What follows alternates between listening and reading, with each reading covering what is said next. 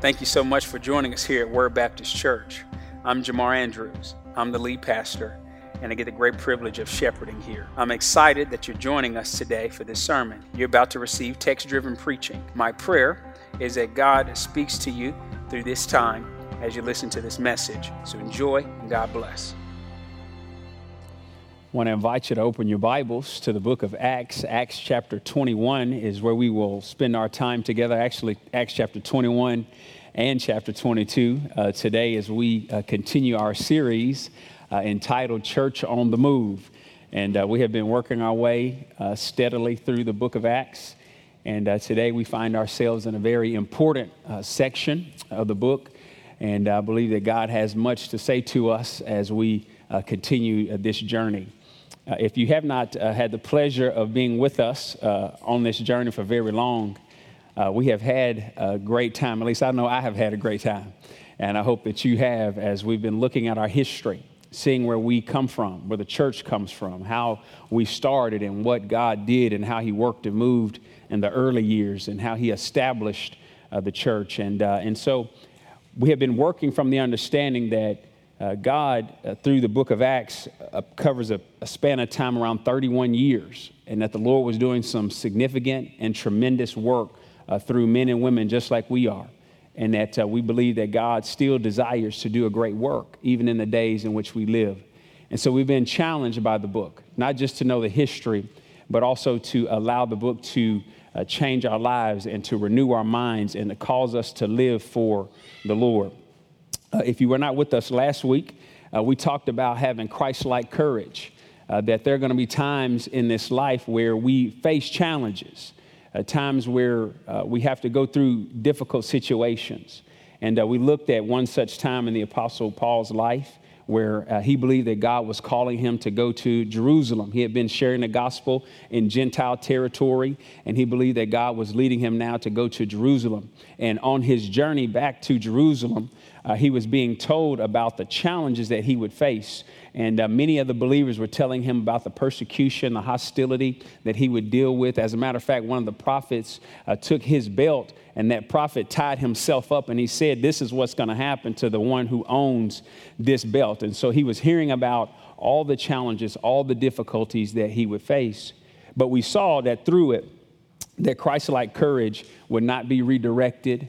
Christ-like courage trusts the will of God, and Christ-like courage motivates others. And so last week we had a great, I believe, example of that in the life of the Apostle Paul. Now today, as we turn the page and we continue this journey, we're going to see what happens when he gets to Jerusalem. And today we'll cover for us the incidents, the difficulties, the things that he would face as he's in Jerusalem. Now, for us, when I think about the dynamics here, I think about the fact that in the Christian life, we have to be willing to not only tell people about Jesus, but we have to be willing to tell them why we believe what we believe. And when I think about that, I think about having offense and defense. In the Christian life, I was reading one commentary this week, and he was talking about that teams and sports teams can be known for their offense or their defense. But I've come to realize I love the sports that when I watch them, that the same group of players have to play both offense and defense. And just the other morning, I was in a real spiritual environment in the gymnasium watching fourth grade girls volleyball. And it was incredible. And watching the games and seeing them play. And, the players on the court, they have to play offense and defense. They have to try to attack, and they also have to defend. And it is incredible to see these young ladies at work. And when I think about the role of us as believers, I believe that our role is very similar. That we go on the offensive where we are sharing the gospel and we are helping people to understand what the Bible says and how God has communicated to us. But then we also go on the defense. We don't get defensive like, mad or upset, but we go on the defense because people around us have legitimate questions. They have legitimate concerns. And so we want to be willing to engage with those things. We're not upset about the questions they have. We believe that the Bible and we believe that the Lord offers answers. And so we have to be willing to engage them. And so we're going to see in the Apostle Paul's life, a shift happened. Because up until this point, it's not that he did not have to defend his faith, but the majority of the messages that have been recorded for us in the Bible were him taking the gospel to those who had not heard, had not believed, who were from a Gentile, non-Jewish background. And we were seeing God do great things. And now the next 5 messages that we're going to hear from him have him on the defensive, giving a hope or a reason why he has lived the way he has for so many years. And I believe there's much for us to learn. As a matter of fact, I'm going to go ahead and give you the 3 main movements. If you're taking notes, we're going to see that in times, sharing the gospel in difficult situations is the title. And in times, we have to develop a biblical plan, meaning we need to make sure that we don't come in shooting from the hip. And I'll talk more about that. It's not that we have to plan out every detail, everything that could happen to us, because we trust and believe that God, the Holy Spirit, lives in us. He's going to give us the wisdom and direction we need. But we also want to make sure that this is who we are, that we have prayed, we have studied, we know the Word of God.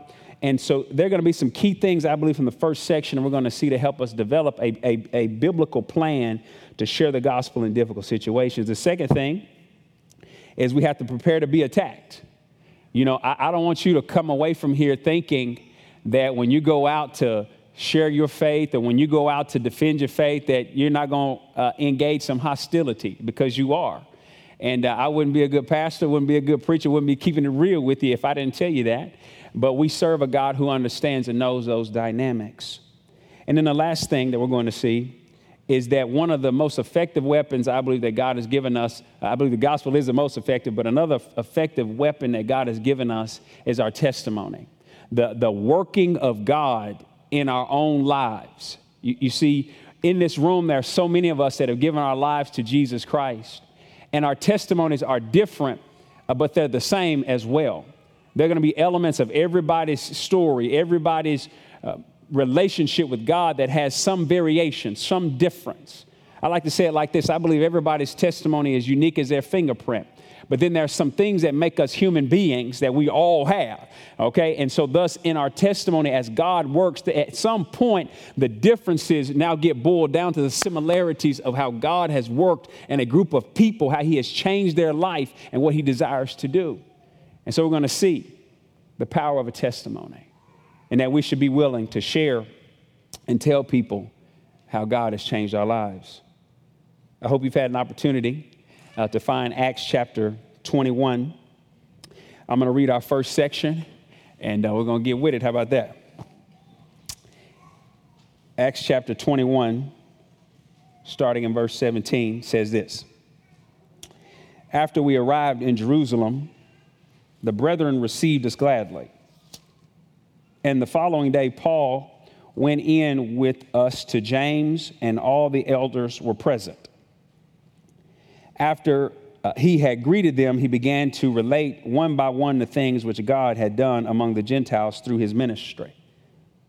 And when they heard it, they began glorifying God. And they said to him, you see, brother, how many thousands there are among the Jews of those who have believed, and they are all zealous for the law. And they have been told about you that you are teaching all the Jews who are among the Gentiles to forsake Moses, telling them not to circumcise their children, nor to walk according to the customs. What then is to be done? They will certainly hear that you have come. Therefore, do this that we tell you. We have 4 men who are under a vow. Take them and purify yourself along with them and pay their expenses so that they may shave their heads, and all will know that there is nothing to the things which they have been told about you, but that you yourself also walk orderly, keeping the law. But concerning the Gentiles who have believed, we wrote, having decided that they should abstain from meat sacrificed to idols, and from blood, and from what is strangled, and from fornication. Then Paul took the men the next day, purifying himself along with them, went into the temple, giving notice of the completion of the days of purification until the sacrifice was offered for each one of them. The first movement, we're going to see that we have to develop a biblical plan to share the gospel in difficult situations. Now, the situation that is in front of us, let us look at it. Historically, we know that the Apostle Paul now comes to Jerusalem, and he is going to have a meeting with James and the elders. Now, when you hear that name James, James is the leader of the congregation that is meeting in Jerusalem. This James is the same James whenever you read the Bible and you have in the New Testament the book of James. This is James. This James is Jesus' half-brother. Okay, and so when you think about this, it's the reason why I say half-brother, because we know that Joseph wasn't Jesus' daddy. God was Jesus' daddy, so it was his half-brother. So far, so good. So this James is the one that is the leader there. And Paul and James, they have some connection. They have had to deal with each other before. As the gospel began to move into the Gentile world, God was actually saving them and changing them, and they were trying to figure out how in the world do they have to become now Jewish in the way they eat and the way they worship and how they dress. And so there was this big controversy. And so the church got together and they prayed and they asked God to guide them, and they came away with a proper, I believe, assessment of what needed to happen, and that they didn't have to become Jews to follow Jesus. They could follow Jesus without that, without the ceremonial law and all the such, even though they were to follow these key things from the moral law. Now, in this dynamic, in this conversation, you see that there is a hint of a rumor or a way of thinking about the Apostle Paul that I believe is not true. But the people there were believing that he was telling the Jews, listen, don't follow Moses, don't follow those things. And so that caused a lot of strife and beef between those Jews that were there, that were believing in Jesus, those that had not yet believed. And so there was an opportunity now to cause great division. So kind of with that backdrop, what we have seen, let us just look at some practical things that I believe we should apply to our lives when we think about sharing, living out our faith in difficult situations. Did you notice the first thing that happens once they get there? It says the following day. So Paul rolls into Jerusalem on the next day. Okay, the very next day, he has a one-on-one meeting, face-to-face meeting with these individuals, these elders and James. So can I just tell you, if we're going to develop a biblical plan, I believe the first thing we have to recognize is it's going to take personal relationship and communication to do it. Now, whenever there are differences or maybe when we see things differently, it's easy to not actually get in the room together and to just talk about it, through the mediums of the phone and through social media and all the such. And can I tell you, most of the time that's going to cause more drama. Because you can't recognize it. Tone is very hard sometimes to recognize. You can't recognize facial expressions. Body language is tough. So you might read a message that was intended to be a nice message as a bad message, and you read the fight. So they first get together, and it's personal. And they connect on a personal level. And so can I just tell you, I believe the plan initially is for us to recognize that we have to come together personally. We have to show love, and this is a type of love where we're even willing to give time, so that way we can make sure we are clear on the dynamics of what is before us. Not only do you see that they got together personally, but I want you to notice something else. They praised the Lord for the success that God had granted them. Did you catch it? It says this. After they arrived, the brothers received them gladly. They were personally together.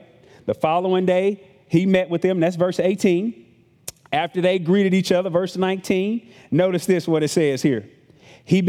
Paul began to relate to them. Notice this, one by one, the things which God had done among the Gentiles through his ministry. Notice what happened in verse 20. They had a praise break, just broke out up in there. And when they heard it, they began glorifying God. Everybody see that right there?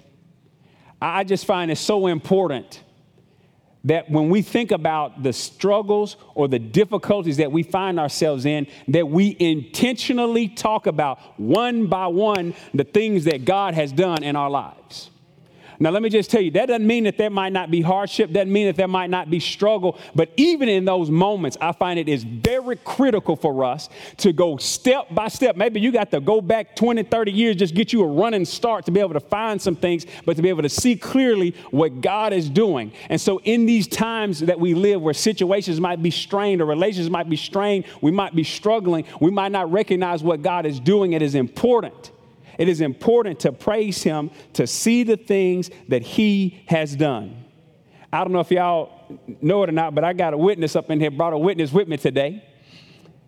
Psalm 103, verses 2 through 5. Can I just tell you that this is incredible? When I think about this, it encourages me. I think this should be a part of our life. Psalm 103, verse 2. If you're taking notes, you can jot down. Y'all ready for this? Says, bless the Lord, oh my soul. Now, y'all notice this? Most of the time, what do we want the Lord to do to us? Bless us, right? But we talking about something, we talking about sending it the other direction. Everybody with me so far? So in these times, we say, bless the Lord, oh my soul. How in the world are we going to do this? Y'all ready for the first thing? And what? Forget none of his benefits. I don't know about you, but listen, Blue Cross Blue Shield ain't got nothing on the Lord. I don't know about you, the benefits package, when you give your life to the Lord, I'm just telling you, it is incredible here. And when I think about this, the benefits of being in relationship, connection, communication, his presence, his peace, his work in our lives. I could go on and on and on and on about the benefits, but understand as we bless the Lord, what we are doing is we are reminding him of who he is and how the work of who he is, listen to me, it's not based on what we are dealing with. Who he is not based on what we go through. And so we don't forget his benefits even when it's difficult. We're not finished. Let's keep on looking. Says this. What are some of the benefits? Y'all ready for this? Who pardons some of our iniquities. Everybody see that right there? Did I get that verse right? I messed up. Let me go back and see, what did I miss? Oh, who pardons what? All your iniquities. So can I ask y'all a quick question? If he pardons all your iniquities, how many iniquities are left to be pardoned? None of them. Now, I don't know about y'all, but this is good news right here. Maybe some of y'all don't have iniquities and transgressions and all that stuff in your life. I know that's not true. You know how I know it? Because the book of Numbers told me. All have sinned and fall short of glory. I knew you before you came in. I already knew it. It says this. He pardons all our iniquities. So when we violate, when we sin, listen, he has the capacity, ability, and the willingness to take care of all of those things. Who heals all your diseases. Everybody see that right there? Now, I know some of y'all thinking, well, not everybody, people die. People that love God, they die. Can I ask y'all a quick question? You know what? When people who love Jesus and they're going to be with him in eternity, they die with an illness. Do you know what happens the second after they breathe their last breath here? You know what happens to them? They no longer have that disease. So can I just tell you, the healing is not a matter for us who believe. It's not a question of if he will heal. It's a matter of when he will heal. Is it going to happen here in this time, in this moment, in temporary earth time, or is it going to be in eternity? But I'm telling you, every single one of us who have given our life to him, guess how many of the diseases he's going to get rid of? Y'all already said it. I don't got to say it. The next verse. I just got to preach just a little bit. Y'all ready for it? Who redeems your life from the pit. Now, we don't have time for testimony service up in here. I got a whole lot of more text to get through, but can I just tell you, some of us, we understand what it's like to be right there in that pit. Some of us didn't know we were in the pit. You're still in the pit because you ain't giving your life to the Lord. But up to some of us, when you've been pulled up out of the muck and the mire and the dust and the dirt and the nastiness, you recognize that God is the one who redeems. He takes your life and he pulls you out of the pit. But guess what? He's not only in the business of taking you out, but look what he does. He puts some on your head. What does he put on your head? Crowns you with what? Loving kindness and compassion. So it's not just that he saves you to save you, but he also gives you a life worth living. And he is with you in the midst of it. We're just talking about the benefits. That's why I told you Blue Cross Blue Shield don't got nothing on him. Let's just keep on looking. You ready for it? Who satisfies your years with good things so that, notice this, your youth, they will be renewed like eagles. Now, I didn't come to preach that text, but that text will preach now. And I believe that when they got together, and Paul, he's telling them about, notice this, did y'all see what it said in the text? One by one, he's telling them the things that God has done. Verse 19, after he had greeted them, he began relating one by one the things which God had done. So let me just encourage you just for a minute here. In our life and circumstances that are difficult, might it be very clear to us that we start picking out one by one the things that God has done, highlighting it. Can I just go, for a second now? I just want to share maybe two things that I feel like he probably told them about when he was telling about what God had done among the Gentiles. Y'all remember in Acts chapter 16, Paul rolled over to Europe. Y'all know Europe? Anybody know Europe? Okay, y'all know Europe. And you remember when he got there, the first convert that was in Europe, how God showed out in three individuals' lives. Let me just give you these three individuals. Y'all remember, I like to call her Sugar Mama. Y'all know Lydia. Y'all remember Sister Lydia? Yeah. And the Bible says she was a seller of purple. Sister was balling out of control, plenty of money. Okay? And the Lord met her there beside that river. And listen, her life was never the same, changed her.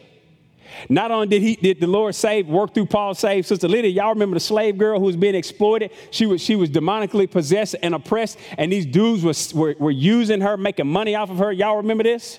Y'all look like y'all don't remember. Don't make me turn back there now. Y'all remember this? She was being used by these guys, and she was hollering out. These servants of the Most High God kept doing it. Paul turned around, and by the power of Jesus Christ, helped deliver her, healed her. She no longer had the ability, so the dudes were mad because they could no longer make money off of her. Y'all remember this? She was set free and delivered, because that's what God does, set free and delivered. Can you imagine? Now, she in the same church with Big Mama, Sugar Mama, Lydia, y'all saved girl. Now they together. You remember they got mad, and so they told the magistrates, they told the leaders, and they put Paul and our boy Silas, they put them in jail. Y'all remember that? Had them in the jail. And what was going on in the jail? Worship was going on in the jail. And you know what God does? He responds to that worship, that earthquake, get the shaking that thing up, and the chains break off. And they thought that the guard that was there thought that the criminals had escaped. And so he goes to kill himself, take his own life. And Paul says, don't you do it. Don't you do it. We are all here. And he comes in, bows down and says, listen, I got to know. What must I do to be saved?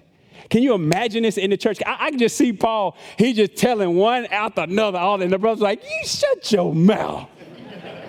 Look at God. Getting excited about what the Lord had done, because that's the type of God we serve.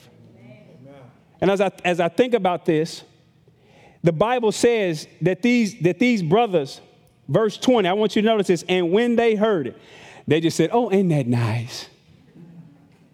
They acted like, listen, to glorify God, let me tell you, they acted like their team just scored the final point to win the whole thing. They was excited up in that what God was doing.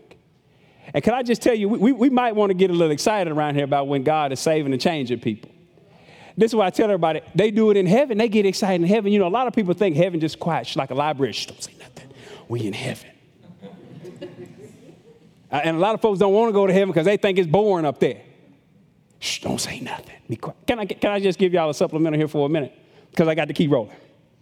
Luke 15:10. This is one of my favorite verses in all of Scripture. It tells what happens whenever somebody who is a sinner, separated from God, comes to faith in Jesus Christ. Y'all ready for this? Y'all ready for this? Notice this. Luke 15:10 says this, in the same way I tell you, there is what? Joy in the presence of the angels of God over how many sinners? So we ain't talking about, they talking about thousands of folks. We talking about just, hear me, one. Over one sinner who repents. Now, y'all just roll with me. Just in my imagination, I just think every time when somebody is saved, I don't know if the angels are old school and they do the electric slide whenever that thing happened, or if they new school, they do the cha-cha slide. I don't know. But all I can say is the Bible tells us that whenever somebody is saved, when a life is changed, somebody comes to Jesus, that in their presence, there is joy, there is excitement. And I feel like that's got to be the same for us when we think about the plans that we develop. We get together, we connect, we recognize God's at work, we recognize the need for each other. But the first thing we do is we develop a great way to praise and to remember one by one the things that God has done. Let me just encourage you by way of practical application. Why don't you tonight just go back and just say, in the last 24 hours, God, what have you done? Because I'm going to tell you, you won't be able to. There are so many things that happen in our lives that we have no idea about that he is doing, how he is working. We don't even think about it. We just keep on rolling. You woke up breathing. Did you check your lungs this morning? Diaphragm, anybody check to see if it was in shape? Eyes blinking, anybody, any of that? Heart? We just take for granted. This ball we living on, we call this globe, the earth, is moving at the right pace, tilted in the right way, sun hitting us in the right angle. Anybody, we didn't even think about that type of stuff. And he is holding it all together. And I just find that in these days, especially when the situations are difficult, it's important to lock your mind on those things that are bedrock and solid. He is not changing. Not only did they rejoice, but also the Bible tells us that they kept it real. They kept it real. Now, if you remember, the Apostle Paul, and you can get this history in Romans 15, but the Apostle Paul was bringing a large sum of money to be able to help the church in Jerusalem who was experiencing great poverty and great difficulty. And so he brings the money with him to help with the poverty and also to help with the unity. And so the Bible says that there have been a lot of that have been saved. Look with me in verse 20. It says this. They glorified God, and they said, you see, brethren, how many thousands there are among the Jews of those who have believed, and they are all zealous for the law. So what he tells them is, man, this is great work. God is doing a great work, but understand this piece, that there are those who are being saved, they're zealous for the law, and they think, verse 21, they think that you are telling the Jews to not follow Moses. So let me put it to you like this. As we develop a plan, we have to remember that each and every one of us has a reputation. Now, the question is the reputation that we have, is it true or is it not? Is it false or is it real? We all carry some sort of reputation. As a church, we carry a reputation. We all do. So the question is it true? So when we look at this, he carrying the reputation, and the reputation, we believe and know that it's false. But what's being said is that he is telling the Jews that live in Gentile areas to not live as Jews. Now, we know better than that. The Apostle Paul himself was trying to get to Jerusalem before Pentecost. We know that he understands the weight of ministry. Y'all remember he took Brother Timothy. Y'all remember way back? Timothy, who his daddy was a Greek, his mama was Jew. He was biracial up in this thing. Y'all hear what I'm telling you now? And y'all remember what he did to Brother Timothy before they could go do ministry together? Circumcised him. Y'all remember that? That was a bad day. So he is not anti. But the people, his own people, they press him and they are saying things that are not true about him. But he loves his people. Can I just tell you, when we develop this strategy, not only do we have to keep it personal, not only do we need to have praise for the Lord, not only do we need to recognize our reputation, but let me just tell you, you better make sure you love people because people are hard to love. Anybody agree with that? Anybody been part of the church? Hey, listen, let me just tell you, we all different, come from all these different backgrounds. We got all different thoughts about things. It can be tough to love people. Some of us just like, yes, I love it all times. So please let me get what you got because I ain't got there yet. But I want you to hear from the Apostle Paul himself in Romans 9, verses 1 through 5. I want you to hear how he felt about his people. I want you to hear his heart. And then you're going to see how they're doing. In Romans chapter 9, verse 5, this is what he says about his own people. He says this, I'm telling the truth in Christ. I'm not lying. My conscience testifies with me in the Holy Spirit that I have great sorrow and unceasing grief in my heart. For I could wish that I myself, notice this, were accursed, separated from Christ for the sake of who? My brethren, my kinsmen. Now, this is not a small thing. What he's saying is I'm wishing that I was not saved so that my brothers, my kinsmen could be saved. That's a big deal. That he is saying my people, I care so greatly for my people that if it was possible, and it's not, that I could take my relationship with God, my salvation, my connection with him, and just say, nope, I don't want that. And that would result in my people, my brethren, my kinsmen coming to Jesus. That's what I would do. He said, that's how I feel. That's how I feel. I'll be separated from Christ for the sake of my brethren, my kinsmen, according to the flesh. He goes on to say, after my flesh, according to my flesh. I just read it right here. There it is. Thank you, sister. Who are Israelites? to whom belongs the adoption as sons, and the glory, and the covenants, and the giving of the law, and the temple service, and the promises. Whose are the fathers? And from whom is the Christ according to the flesh? Who is over all? Notice this, he says, God bless forever, amen. So I just want you to hear that it's not that he did not love his people. As a matter of fact, he loved his people. He loved his people. But you know, sometimes people are not easy to love, and they don't love you back. And if we're going to see the gospel move, we have to be ready to recognize that not everybody's going to be excited about the fact that we're excited about Jesus. And as we think about this dynamic, I want you to notice that they put together James, they put together kind of a threefold deal. He says, listen, we got some brothers here that already on the about. If you roll in with them, then everybody going to see you with them, and they're going to think, oh, look at him. He keeps this. Now, make sure you pay for it, though, okay? You make sure you pay for it, then you come back later, and in that way, it's all going to be good. Sound like a good plan? I can see them. They huddled up. They said, ready, break. And then they went ready to go do the plan. Now, we have to see what's going to happen. But let me just say to you, before we look at our next point, I believe that the Apostle Paul was willing to take this step, and it did not violate his relationship with Jesus Christ, because the vow, Nazirite vow that these guys were under, that's not something that brings salvation. His argument always was, don't add anything to salvation. Don't try to make it that you have to do all these laws, all these rules. So he is keeping salvation set. So in his freedom now, he's willing to identify with the Jews here. And we see whenever he was in Gentile country, he was able to identify with the Gentiles. So he is not a chameleon. He's keeping it real here, keeping it straight, and he has freedom in his relationship. But I believe the main thing that we should gather from his willingness to do this was that it was his identity in Christ that led his life, not that he was Jewish, not that he was a man, not that he was a Pharisee at some point. And we have to make sure that our primary identity that we operate from is that we belong to Christ. That's the main one we have to operate out of. And everything in our world is pushing us to try to operate out of other identities. I'm not saying that other identities are not important. I'm just saying they're not the most important. And he understood this. He knew it. Now let's see what's going to happen to him. In verse 27, we see what happens. Verses 27 through 36.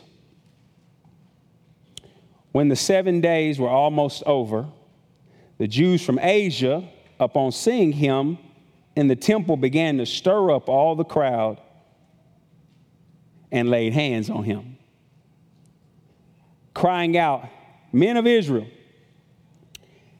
come to our aid. This is the man who preaches to all men everywhere against our people and the law and this place. And besides, he has even brought Greeks into the temple and has defiled this holy place.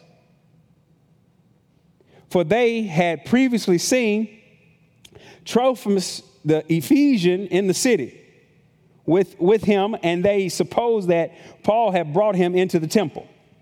Then all the city was provoked, and the people rushed together, and taking hold of Paul, they dragged him out of the temple. And immediately, notices the doors were shut. While they were seeking to kill him, a report came up to the commander of the Roman cohort that all Jerusalem was in confusion. At once he took along some soldiers and centurions, and they ran down to them. And when they saw the commander and the soldiers, they stopped beating Paul. Then the commander came up and took hold of him and ordered him to be bound with 2 chains. And he began asking who he was and what he had done. But among the crowd, some were shouting one thing and some another. And when he could not find out the facts because of the uproar, he ordered him to be brought into the barracks. When he got to the stairs, he was carried by soldiers because of the violence of the mob. For the multitude of the people kept following them, shouting, "Away with him." Now, in this second movement, we're going to see, listen to me now. You have got to be prepared to be attacked. The first type of attack, just to sum up what we just read, The first type of attack is a verbal attack. It's an attack of character. It's an attack that's not true. And they said, listen, we saw him. It says Jews from Asia. So I believe specifically from Ephesus. They recognized him. If you remember, Paul spent 2 years in Ephesus. He was preaching the word there. And they recognized him. And that says that they stirred everybody up. They said, we got him over here. Let's go. And if you remember, they stirred up the mob. It says they had everybody all stirred up. They saw a Greek. Don't let that shake you. Trophimus, what they are saying is that Paul now has taken a Gentile into the temple. Now, if you remember, the temple has different courts, and the Gentile court is on the outside. So think like a bullseye. You move inwardly. And as you move inwardly, it became more restrictive who could go in the innermost part. And so the Gentiles had a section they couldn't go past. And then was the women's court. And then you moved into the court where the services would be, where the males would be, and then the services, and then all the way down to the Holy of Holies. And so only certain people could move through those courts. And so they accused Paul of taking his Gentile man and defiling the holy place. So the punishment for that, did you know? The punishment for that is death, to kill him. And so we see this. So then it moves from being a attack of verbal in nature, then it becomes an attack in physical nature. As a matter of fact, the Bible tells us they shut the door behind them and they started jumping on our boy Paul. And I like to say it this way: the commanders came down. They didn't know what all going on, so they arrested Paul. I like to say Paul was 2 chains before 2 chains was 2 chains. And so when you look at this, it says the commander in verse 33 put 2 chains on him, which means hands and feet. All right. And so we see the dynamics here of this persecution and the intensity of it, how it moves. Now, I know I probably ain't gonna get a whole lot of amens in this section because it's gonna be a pretty tough section, so just hang on with me, okay? But I got to keep it real with you this morning. That if you desire to live godly and a manner that pleases Jesus Christ, you should expect there to be persecution. Now, I'm going to make the case that there's a difference between prosecution and persecution. Prosecution is when we give people a reason to feel or say or act the way they do about us. Persecution is when it's just because we are honoring and loving the Lord. So the first type we see is an accusation of character. They say this man is defiling this place. So what do we do? When we look at this type of accusation, false ones, normally these are built on hearsay. Now, is it true that Trophimus was with Paul? He was from Ephesus and he was a Gentile? Yeah, that's all true. But is it true that Paul took him into the temple to defile it? No, that's not true. And so many times the mess we are dealing with is because we have half-truths and we have, information that's all way down the line. We don't even know what's going on, and they're making a rash decision based off of these things. And can I tell you, that's going to be true. People are going to say things about you. They're going to say things about me. They're going to say things about this church that are not true. They've heard half-truths. Maybe they have an agenda. They're going to get upset. They're going to get mad. They're going to say all kind of things. Can I just be transparent, be real for a minute? Some of the things we've experienced as a church. I remember when we first started this fellowship, and people used to say, Central Baptist, that's where we planted out Central. Oh, Central, they planted that church over there because, they want biracial couples to feel comfortable going to church. That's why they planted that church. Because my wife was a Peach sister. Maybe y'all didn't know that. But people would say this type of stuff. Oh, that's why they want couples that's, interracial couples to feel comfortable. I'm like, do what? Or they say things like, oh yeah, they put Jamar over there because that's where they want all the black people to go. See, they don't want the black people to go over there. They want the black people to go over there. It's crazy. I'm like, who told you this? What is wrong with you? I mean, many times I would think this. And I'm just telling you that people will latch on. They're going to say all type of crazy stuff. Now, here's the thing that I want you to remember. A lie has speed, but the truth has endurance. And as we have been here, we almost a decade. January is going to be a decade up in this thing. You look around here, you look around the room, we still let this thing, we ain't going to let the haters phase us. We're going to keep on doing what God has called us to do. We understand what's at stake here. And we tell the truth. We don't care. You might not like it, but we got to tell it. And people are going to say all types of things. They're going to misunderstand us. They're going to misquote us. And so you see this initial strain was one of character, and they were saying things that were not true. But let me just tell y'all, this should not surprise us. This is the heritage that we come from in the early church. Can I just tell y'all some of the things that were said about the early church before we ever got here? Y'all don't seem too disagreeable, so let me just go on and share. People used to say about the early church that they were incestuous. Y'all know why? You ever been in church circles long where we call each other brother and sister? Anybody heard that? Brother so-and-so, sister so-and-so, right? So when I make the statement, my wife, but guess what? She also is my sister in Christ, right? So whenever the outside culture hears this, we talking like this, sisters and brothers, like, wait, ain't you married? That is your sister? So they would get these thoughts. Not only did they say it was incestuous, but they would also accuse the early church of being cannibals. Anybody know what cannibal is? Y'all know cannibal? Yeah. Y'all know where that would come from? Whenever we take the Lord's Supper, all right, up in here, what are we celebrating? The Lord's body and his blood. They're like, what? They eating bodies and drinking blood in there? This is terrible. I'm not going in there. And so the outside world, who they don't know what we do, why we do it, all the connections, all the history. And I'm just going to keep it real. Depending on your background, there are some people that actually think that it is the body and blood of Jesus, okay? That's not how we roll around here because Scripture don't roll like that. So the way we see it is listen, this is reminding us of that moment in history. But whenever you're at the surface level, that people are thinking, we up in here eating people. And they would say, these cannibals up in there. I'm not done. They would also think that Christians were atheists. Ain't that crazy? Who would think that? Y'all know why?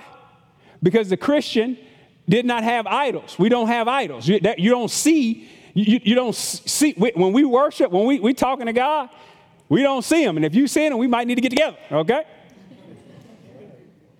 And so what happened is they were like, they don't believe in God. We didn't believe in emperor worship, still don't believe it to this day.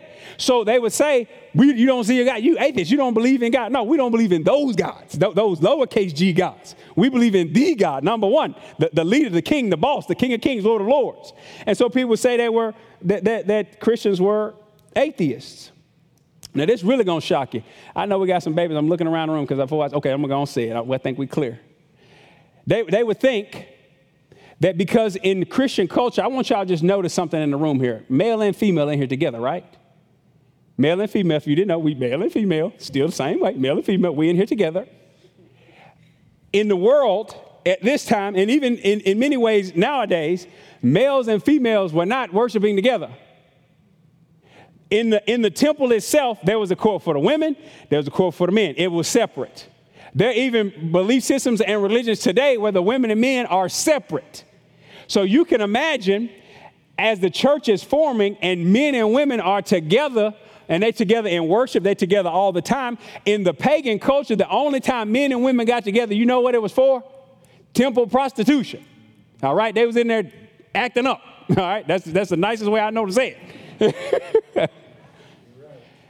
And so what they would say is the church, they having big parties, orgies, all that in the church. Like, wait a minute, time out. Whoa. And that's what they're immoral. And so that was the mindset.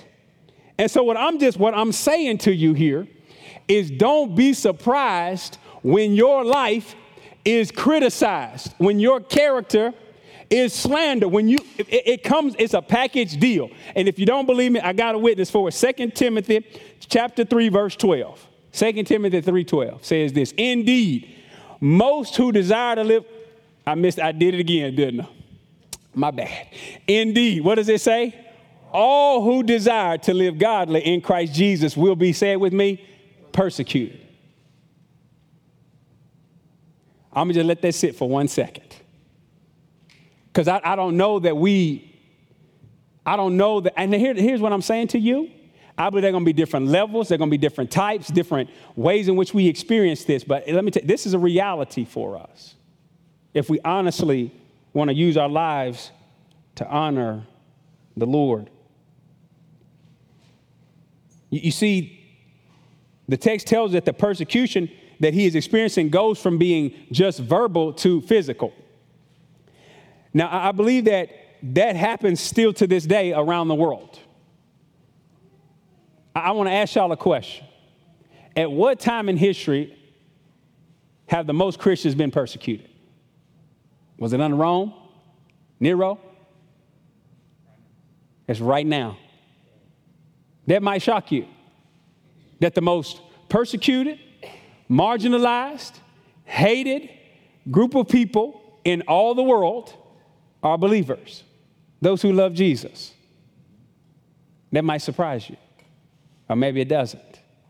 But all I'm going to say to you is don't be caught off guard. I believe that we see this turning in our day, and let me just be straightforward here, and then we'll look at our last point and I will close. I believe that even in our day, even in our own country, there are people who misunderstand us as believers. And they take our disagreement with things as us hating the individual. Can I just keep it real for a second? And people squirming a little bit because y'all don't know where I'm getting ready to go. So let me just go ahead and go there.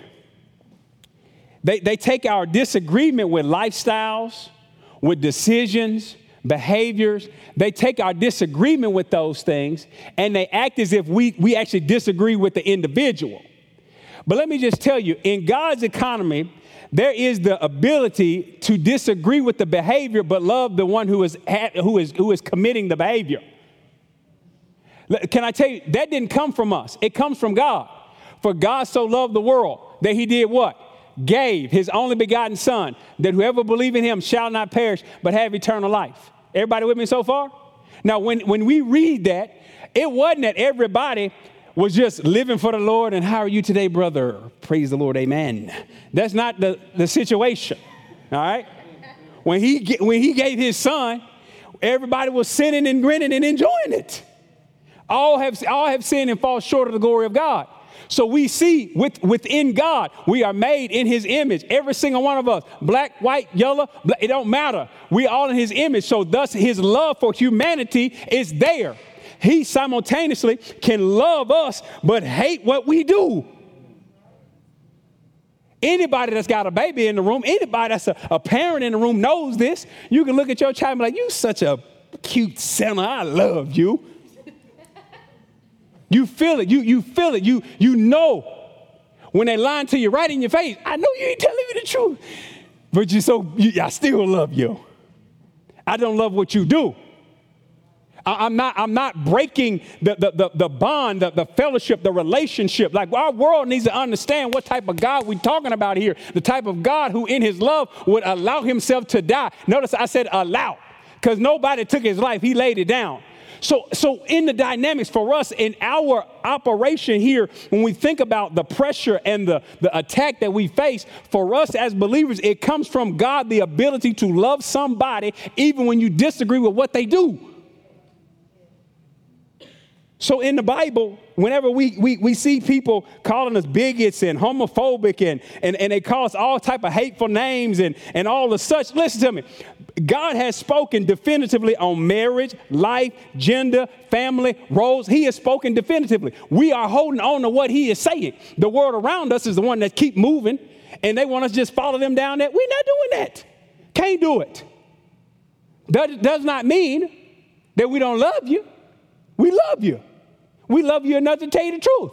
We love you enough to welcome you in. We love you enough to tell you this here life is not leading to life. And I believe because of that's why things are going to intensify. And we will go from it being verbal to physical. The last thing I want us to see is that you got to be willing to share your testimony. You got to be willing to share your testimony. Now, this is going to be probably the longest section we've got, but I didn't want to break it up. I want you to be able to hear. And as I'm reading this, I want you to hear the three parts. The three parts of a testimony is your life before Jesus, how you met Jesus, and now that you're following Jesus, what your life is like. Before Jesus, how you met Jesus, following Jesus. I want you to listen. Y'all ready? Starting in verse 37. says this: as Paul was about to be brought into the barracks, he said to the commander, "May I say something to you?" And he said, "Do you know Greek? Then you are not the Egyptian who some time ago stirred up a revolt and led the 4,000 men of assassins out into the wilderness?" But Paul said, "I'm a Jew from Tarsus, Cilicia, a citizen of no insignificant city. And I beg you, allow me to speak to the people." When he had given him permission, Paul, standing on the stairs, motioned to the people with his hands, and when there was a great hush, he spoke to them in a Hebrew dialect, saying, "Brethren and fathers, hear my defense, which I now offer to you." And when they heard that he was addressing them in a Hebrew dialect, they became even more quiet. And he said, "I'm a Jew born in Tarsus of Cilicia, but brought up in this city, educated under Gamaliel, strictly according to the law of our fathers, being zealous for God, just as you are today. I persecuted this way to the death, binding and putting both men and women into prisons. As also the high priest and the council of the elders can testify from them I also received letters to the brethren and started off for Damascus in order to bring even those who were there to Jerusalem as prisoners to be punished.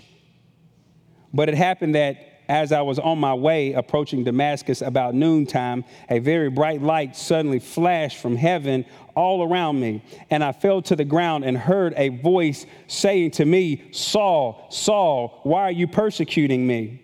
And I answered, 'Who are you, Lord?' And he said to me, 'I am Jesus the Nazarene, whom you are persecuting.' And those who were with me, they saw the light, to be sure, but did not understand the voice of the one who was speaking to me. And I said, 'What shall I do, Lord?' And the Lord said to me, 'Get up and go on into Damascus, and there you will be told of all that has been appointed for you to do.' But since I could not see because of the brightness of that light, I was led by the hand by those who were with me and came into Damascus. A certain Ananias, a man who was devout by the standard of the law and well spoken of by all the Jews who lived there, came to me and standing near said to me, 'Brother Saul, receive your sight.' And at that very time I looked up at him, and he said, 'The God of our fathers has appointed you to know his will and to see the righteous one and to hear an utterance from his mouth. For you will be a witness for him to all men of what you have seen and heard. Now, why do you delay? Get up and be baptized and wash away your sins, calling on his name.' It happened when I returned to Jerusalem and was praying in the temple that I fell into a trance, and I saw him saying to me, 'Make haste and get out of Jerusalem quickly, because they will not accept your testimony about me.' And I said, 'Lord, they themselves understand that in one synagogue after another I used to imprison and beat those who believed in you.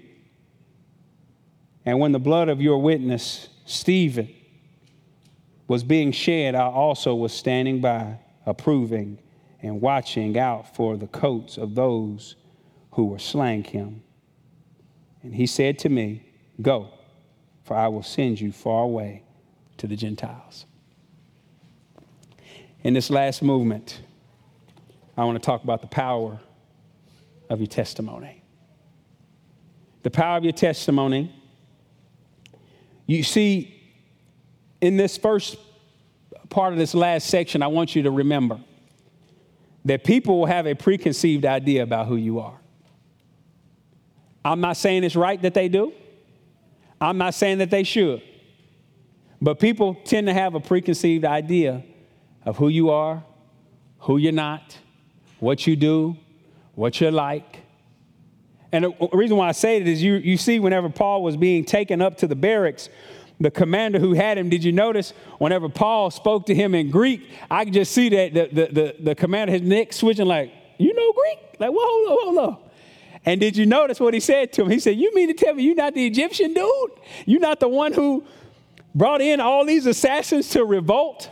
Now, historically, a Jewish historian named Josephus, you can look it up, he talks about this individual and about the fact that he was supposed to be like some new Moses, some new Joshua. He was finna come take over Rome. And y'all know what happened to him? He got his tail behind, his behind whooped. They sent him on back out to the desert. It didn't happen. And so he ran away. So they were thinking, oh, he has come back. So he is assuming here a whole lot. A, that he's an Egyptian. B, that he is coming to cause trouble and a revolt. And so just understand that people are going to have an idea most of the time already built up about who you are. They're going to already think they know. But don't let that faze you. Be willing to tell them the truth about how God has worked in your life. In this testimony, he tells them after he gets an opportunity to start talking to a Hebrew dialect, most believe he was speaking to them in Aramaic here, and he starts to share, it says they get real quiet. And as he starts to share his testimony in that first piece, he talks about his former life, he talks about meeting Jesus, and he talks about following Jesus. Now in this, can I just tell you, it fascinates me every time that I read this. I'm not like the Apostle Paul. The Spirit of God had him ready. It had him ready. Can you imagine? You've been beat up. Listen, I'm going to tell you, you give me a chance to talk to somebody out there and put hands on me. Oh, it's on. Y'all finna get a piece of my mind. Then we're going to talk about the Lord. He was ready. You hear what I'm telling you? Like, you better be glad it was all of y'all. One at a time, what's up? But anyways, he was ready. I believe the Spirit of God had warned him, told him the challenges he was going to face. And there was an opportunity that God opened up for him. You see, I believe that we have to recognize this in our own lives, and we have to be willing to share. And he tells us about his testimony. Let me just give it to you in quick little bites, and then we're going to run to the application. The first thing he tells us is he gives them his pedigree, if you will. He lets them know, listen, I'm a Jewish man just like y'all are. Matter of fact, I'm probably more strict than y'all are. I'm probably holding to this thing a little tighter than y'all are. That's my background. He tells the teacher that he studied under, Gamaliel, he tells them they're going to know him, a widely known teacher. So he starts telling them his BC, his before Christ. He starts just laying it out about his pedigree, who he is. Then he starts telling them about the fact that ultimately he wanted to destroy Christianity. He did not want to see Christianity thrive. How so do you know? Well, he says, I was taking people and I was putting them in jail. We were beating them. Whenever Stephen was getting killed, I was watching the coach because I didn't want my boys' stuff to get stolen, because I wanted them to go ahead and be able to throw hard and kill him with those stones. He is telling the parts of his life that are not the good stuff. And can I just keep it real here for a minute? If we're going to be honest in here, we all got some BC. We all got some stuff in our lives that's not good stuff. But the thing about it is that God already knows the not good stuff. And there's a great example here where when he meets Jesus, Jesus tells him the very thing he's doing. You persecute me. It's me you're dealing with here.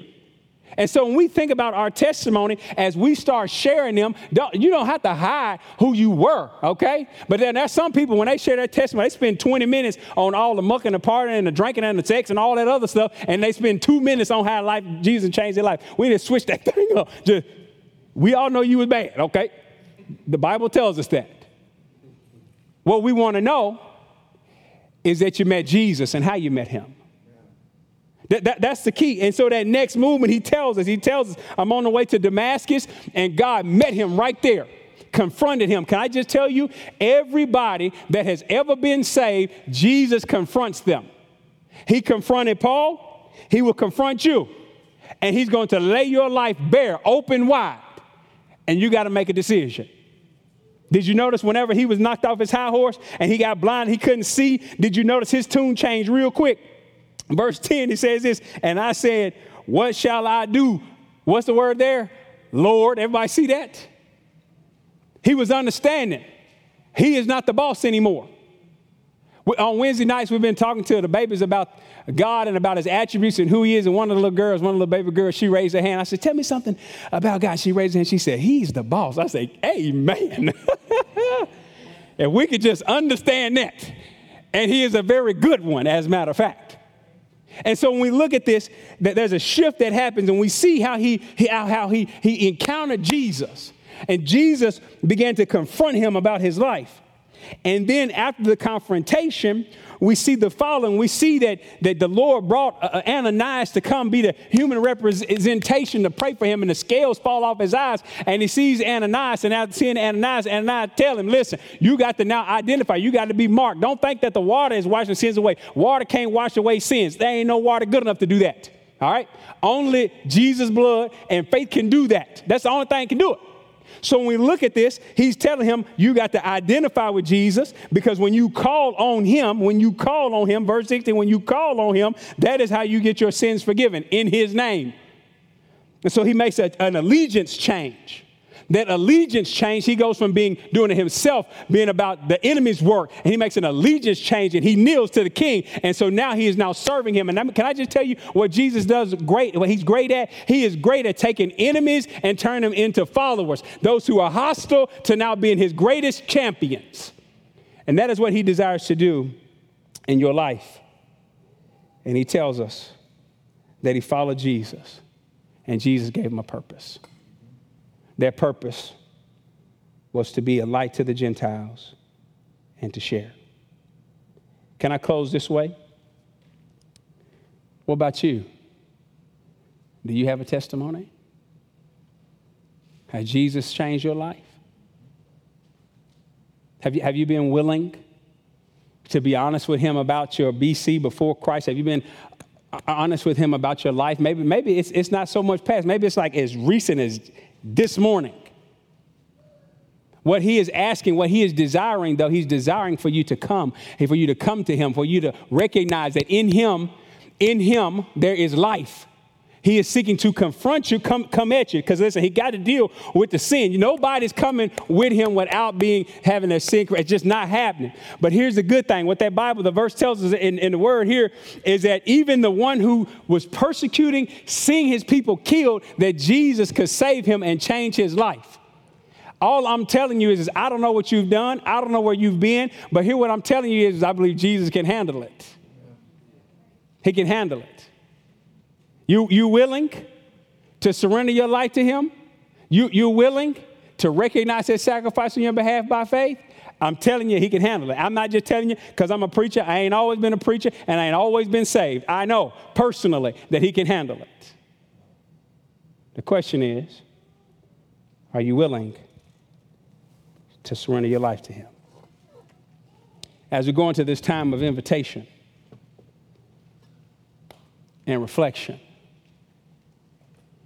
take it from one who lived apart from Jesus for a long time. For 20 years. And I remember asking myself the question, why am I here? What am I doing in my life? I remember thinking that relationships and money and notoriety, all those things would fill me, but they always left me wanting more. And in my life, I felt like it's almost like cotton candy. It's sweet when you get it, but it just don't last long. It just doesn't satisfy. And I spent a long time chasing those things. And it wasn't until the Lord got my attention. And let me tell you, the way he confronted me in my sin. He confronted me. It was a jarring moment of a loss of someone so close to me. That made me realize that I am not going to live in this life forever. And if I have not understood that, and if I have not surrendered my life, if I didn't recognize that Jesus came to give me life, that I'm gonna be separated from him in this life, and I'm gonna be separated from him from all of eternity. It was through the loss, and it was through a wreck. My car literally wrecked, airbags out, that I'm understanding the shortness of this life, like in a moment, the next breath. But that Jesus Christ came from heaven to earth, lived, The human experience, the same things we get tempted by, the same challenges that we have, he experienced each and every one of those, but yet he conquered them without falling for it, without sin. And what he is offering is he is offering us life. He's offering us an opportunity to make an exchange, to give our life as sinful as it is, or sinful as the things we go through. He is offering us an opportunity to now make an exchange for his righteousness, that we don't have to be identified by our mistakes. We don't have to be identified by the things we do or go through. We be identified by him, that his righteousness now comes, and that is how God is seeing me. I'm his child. And that whenever I fail, when I fall, because I'm his child, he still loves me. Even though he don't love what I do, he's going to always love me. I love to ask my kids a question. What can you do that will change the relationship between us where I won't be your dad ever again? You know the answer to that? Nothing. Whether we live together, even if somebody else adopts them, they're gonna always be my children. See, we become a child of God. That's what Jesus is offering us, to come in and be in his family, and to give us a hope, to give us a help, to give us direction, all those benefits that we talked about. That's what he's offering today. That's what he's offering you. I'll never forget February 19th of 2000. I'll never forget it. Changed my life forever. So the question is for you, have you been willing? Have you been willing to call on him and say, Lord Jesus, save me, forgive me? I know my life, you know my life. By faith, I'm believing you laid your life down. And by faith, I'm trusting that you'll bring me into your family.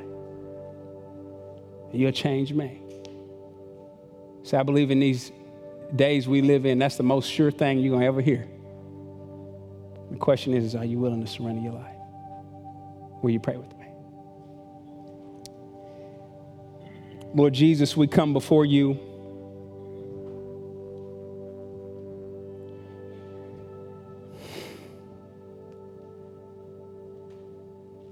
We come before you, Lord, and I'm just thankful, God, that you love us the way you do. And Lord, I'm just praying if there's anyone here, Lord, they've never given their life to you, that today would be the day. That, Lord, they would call out to you and say, Lord Jesus, forgive me. Forgive me. Take my life and bring me into your family. Lord, I believe that by faith, because of your grace, Lord, we can now enter into a relationship with you. We turn from our sin. We turn to you. I pray they would turn to you.